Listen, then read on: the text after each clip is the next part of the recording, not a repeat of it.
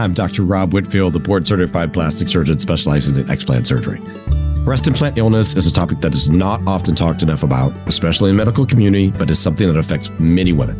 In this podcast, I will be discussing the latest research, treatment options, and personal stories of women who have undergone explant surgery in an effort to heal breast implant illness. In this podcast, we'll explore the symptoms of breast implant illness and delve into the latest surgical techniques for explantation and the recovery process. Whether you are currently experiencing breast implant illness or are considering explant surgery, this podcast is a valuable resource for anyone looking to take control of their health and wellness. So let's dive in.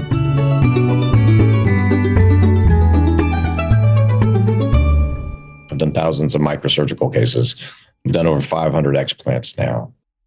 In about 2016, a client found me on the internet and came for consultation regarding her breast reconstruction. She had an existing breast reconstruction of an implant. So I believe this client put me on a forum or discussed me somewhere. And that's how I became to be someone who was getting referrals for breast implant illness, complex breast problems related to implants. She was from Georgia. She came, she had kind of mostly complaints about fatigue, just didn't feel well. She no longer was interested in having a reconstruction, which I had faced time to time over my career and certainly helped patients with that process of either removal or adjusting reconstructions. And she had a large amount of laboratory testing regarding both her hormones and heavy metal toxicities.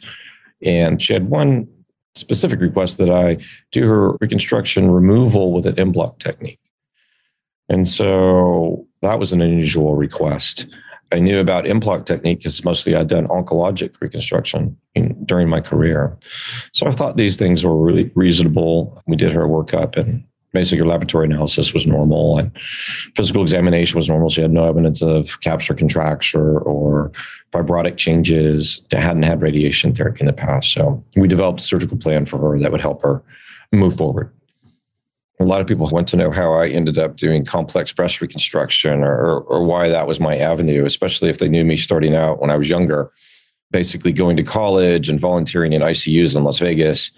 I became very interested in surgery, working in the intensive care units and specifically the surgical intensive care units, and got to observe all sorts of different types of surgery, orthopedic surgery, oncologic surgeries, cardiac surgeries, and really became enamored with cardiac surgery. And so once I got into medical school, I thought that would probably be my avenue.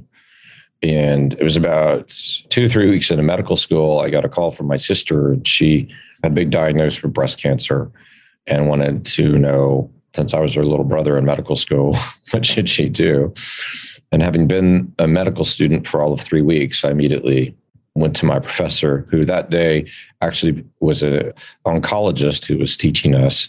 So he was a clinician, and I spoke to him after class, and he said he would talk to one of his colleagues where my sister lived and arrange for her to be seen. And that was very gracious of him.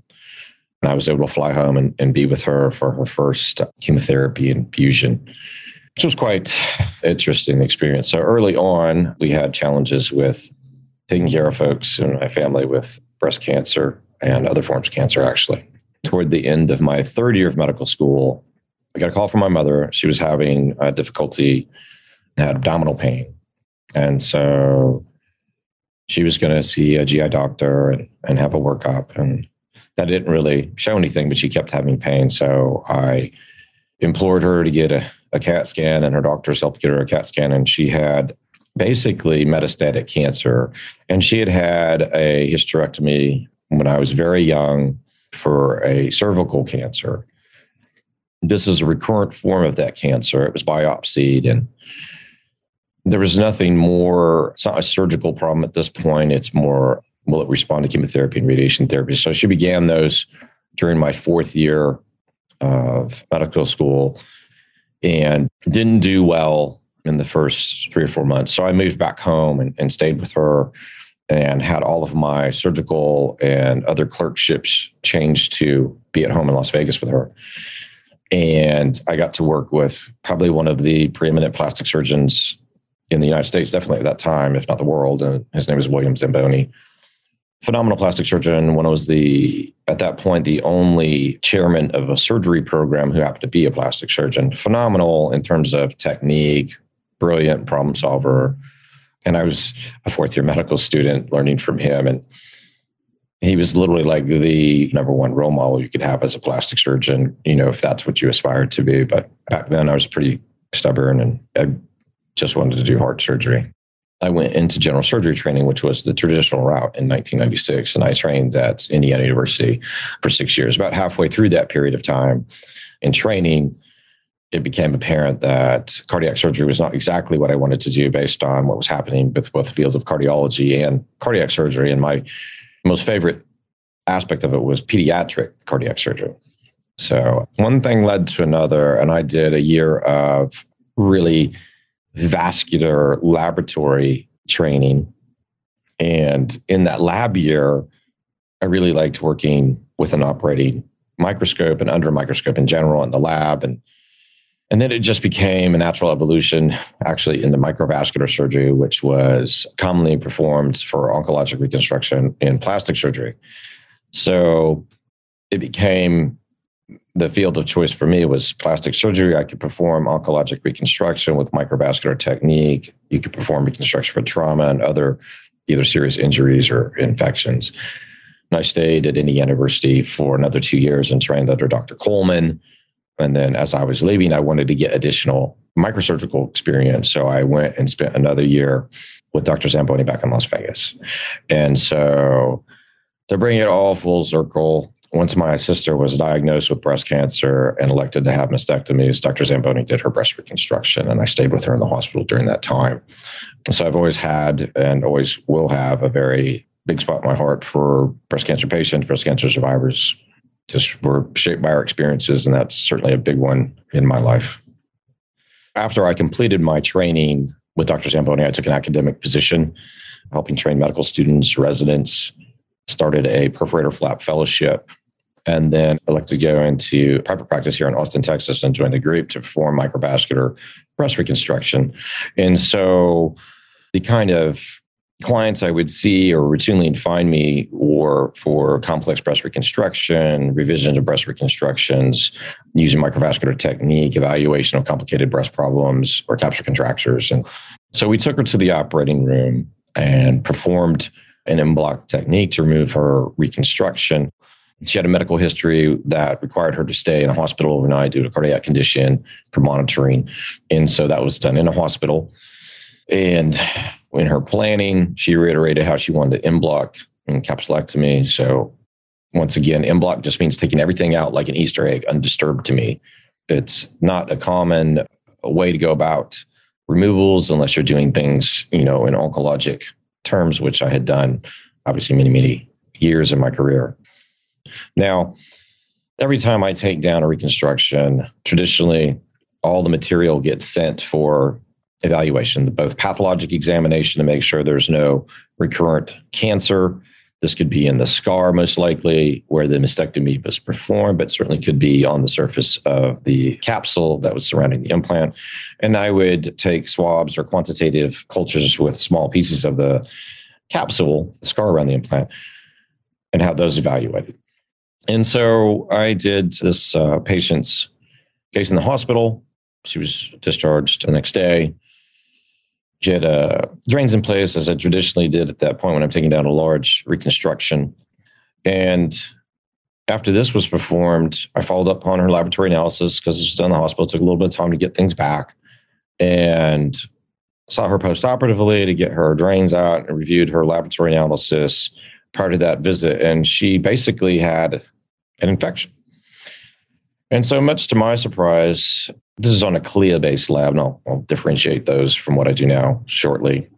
But in a laboratory analysis like this, you have to have over 100,000 bacteria in a specimen for the lab to be able to call it and then give you sensitivities. And this organism happened to be E. coli, which is typically found in the urinary tract or the GI tract.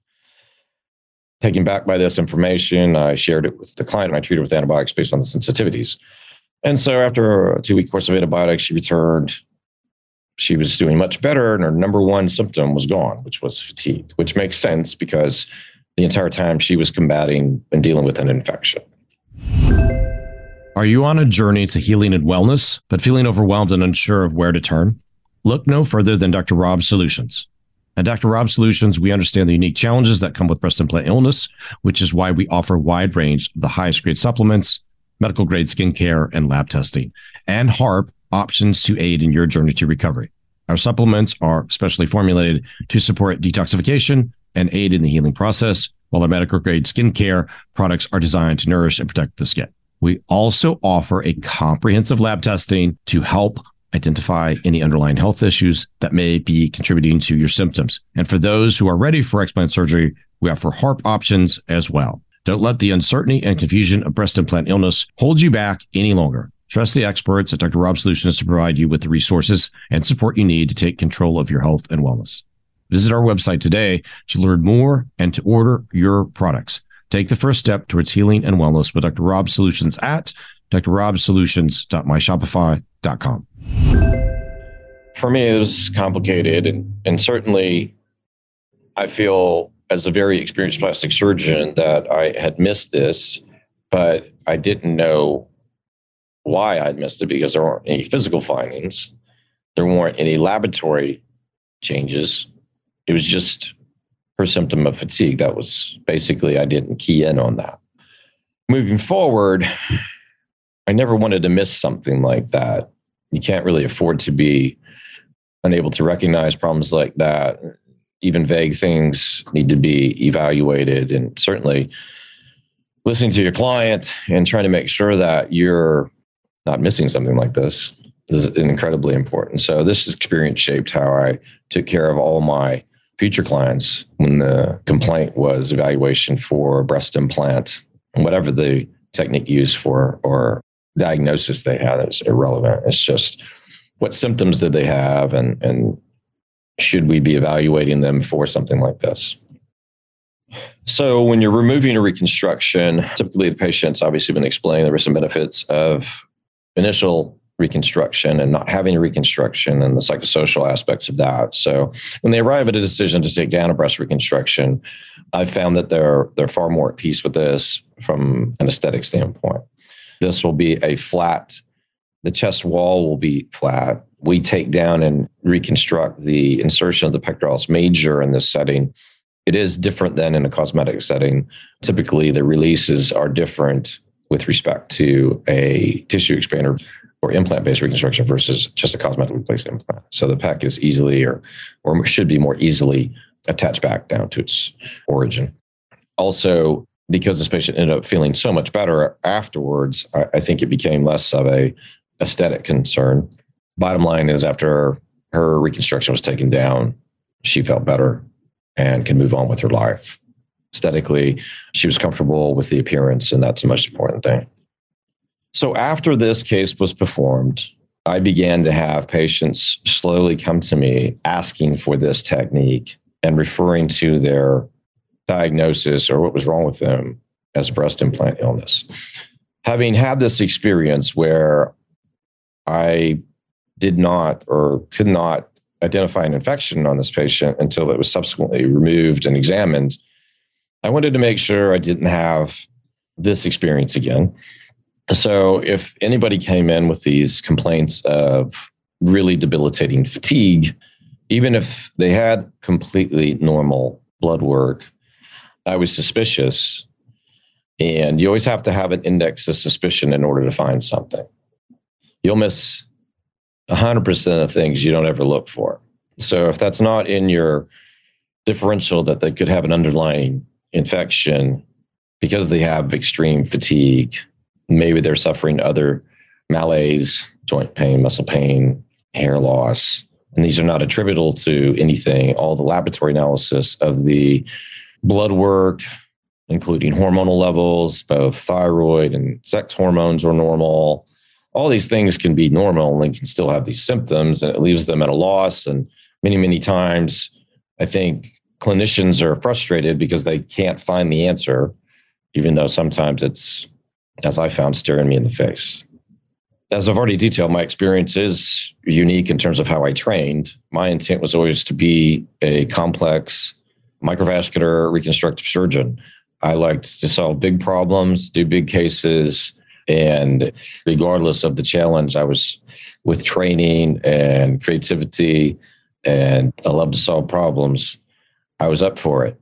And I did that for just a large portion of my career. So when I got asked to start helping with clients doing implant capsulectomies, of course, I didn't think it was out of my ability. Just recently had a patient with a radiation fibrotic area, and she came to me from Florida to be evaluated. And basically, she came for my opinion to get it reinforced of how it should be done and whom should do it. And if you've not ever taken care of somebody with radiated tissues and don't understand technically what you're doing, you can cause a great deal of harm. So my experience both with general surgery, plastic surgery, microvascular surgery, over a decade of reconstruction. I've done thousands of microsurgical cases. I've done over 500 explants now. Regardless of the need, we're just trying to do the best and take care of the patient. I think it is helpful to have someone, with more expertise to do this so that it's getting done properly. It doesn't have to be revised or redone, which I've done several of those as well. We certainly, in the experience over time, we're trying to achieve the best results and provide the highest quality of, return to wellness as well as overall aesthetics. These are very complicated situations, and I've pressed the envelope to really provide the most benefit on both aspects. And we're always trying to learn more and get better. On our next episode, I will talk about several more patients who were pivotal along the way and how their cases led me to look more closely at labs and rethink how and what we were testing for. Thanks for joining me today. I hope you found the information and stories shared on this podcast helpful and informative. Remember, taking control of your health and wellness is key to recovery from breast implant illness. If you're looking for additional resources and support, be sure to visit our online store, Dr. Rob's Solutions, at drrobsolutions.myshopify.com. You'll find a wide range of wellness products and supplements to support your journey to recovery. From specially formulated detox supplements to personalized skincare products, we have everything you need to aid your recovery. Visit Dr. Rob's Solutions today at drrobsolutions.myshopify.com. Thank you for listening, and we'll be back with another episode soon. Remember, you're not alone in this journey, and together we can overcome breast implant illness. Take care.